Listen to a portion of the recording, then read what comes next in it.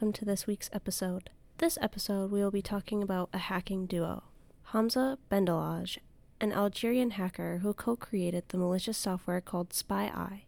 He didn't work alone, though. The primary creator of SpyEye, Alexander Andreevich Panin, worked with him. Hamza's role in this partnership, the thing he later went to prison for, was his involvement in the distribution of this software. Hamza caught the media's attention with his joyful facade and was nicknamed the Happy Hacker or the Smiling Hacker. The two hackers operated from Russia between 2009 and 2011. Panin conspired with Hamza to create SpyEye and sell many different versions of the malicious software to other criminals. Panin was a very intelligent kid, according to his parents and teachers. Panin had exceptional mathematical and computer skills, and his teachers encouraged him to pursue further education in the computer programming field. He had attended a local institute, but 6 months later he dropped out. Hamza was well educated and very bright and attended the University of Sutton, earning his bachelor's in computer science and technology, of course. The two were both exceptionally intelligent young men who unfortunately got way too greedy. Let's talk a little bit about their creation, SpyEye. SpyEye was created to automatically steal private, personal, and financial information from its infected source. It could collect things such as bank credentials, PINs, usernames, passwords, and other valuable information. It could attack users on Google Chrome, Safari, Opera, Firefox, and Internet Explorer on Microsoft Windows operating systems.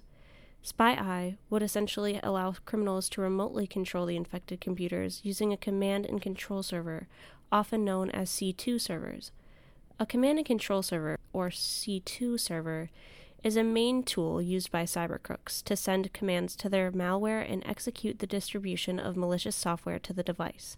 Once in control, cybercriminals would use web injects, keystroke loggers, and credit card grabber attacks to obtain information. Then all this information would be sent back to the C2 servers for use by the criminals. If you're familiar with different types of malicious software, you might be thinking, SpyEye sounds a lot like the notorious Zeus malware. In fact, these two malwares are actually very similar, and Panin, the creator, actually took components of Zeus into account when creating SpyEye, so the two were very similar. The two malwares were actually rivals for a time, and SpyEye was dubbed the Zeus Killer, as SpyEye would run an automatic search for the malware Zeus, and if it was found, it would be removed from the device. However, this rivalry was said to come to an end when Evgeny Bogachev allegedly gave the source code and rights to sell Zeus to Panin, which allowed him to incorporate even more of the characteristics found in the Zeus malware. Back to our criminals, though. For Hamza's part in the attacks, he was given the task of advertising, promoting, and distributing SpyEye. He did exactly that and promoted SpyEye on online invite-only criminal forums such as darkcode.com, a large forum at the time. Hamza transmitted over 1 million spam emails containing multiple strains of SpyEye and other malware to the United States, crippling over hundreds of thousands of infected computers. He also developed and sold add-ons for botnets, including something called a spreader, which, as the name suggests, automatically transfers the malware and spreads it around the infected system. Essentially, he played a massive role in the spread of this malware. He effectively caused billions of dollars of losses to individuals, as well as financial institutions around the world, and infiltrated more than 10 million computers. The two were apprehended in 2013.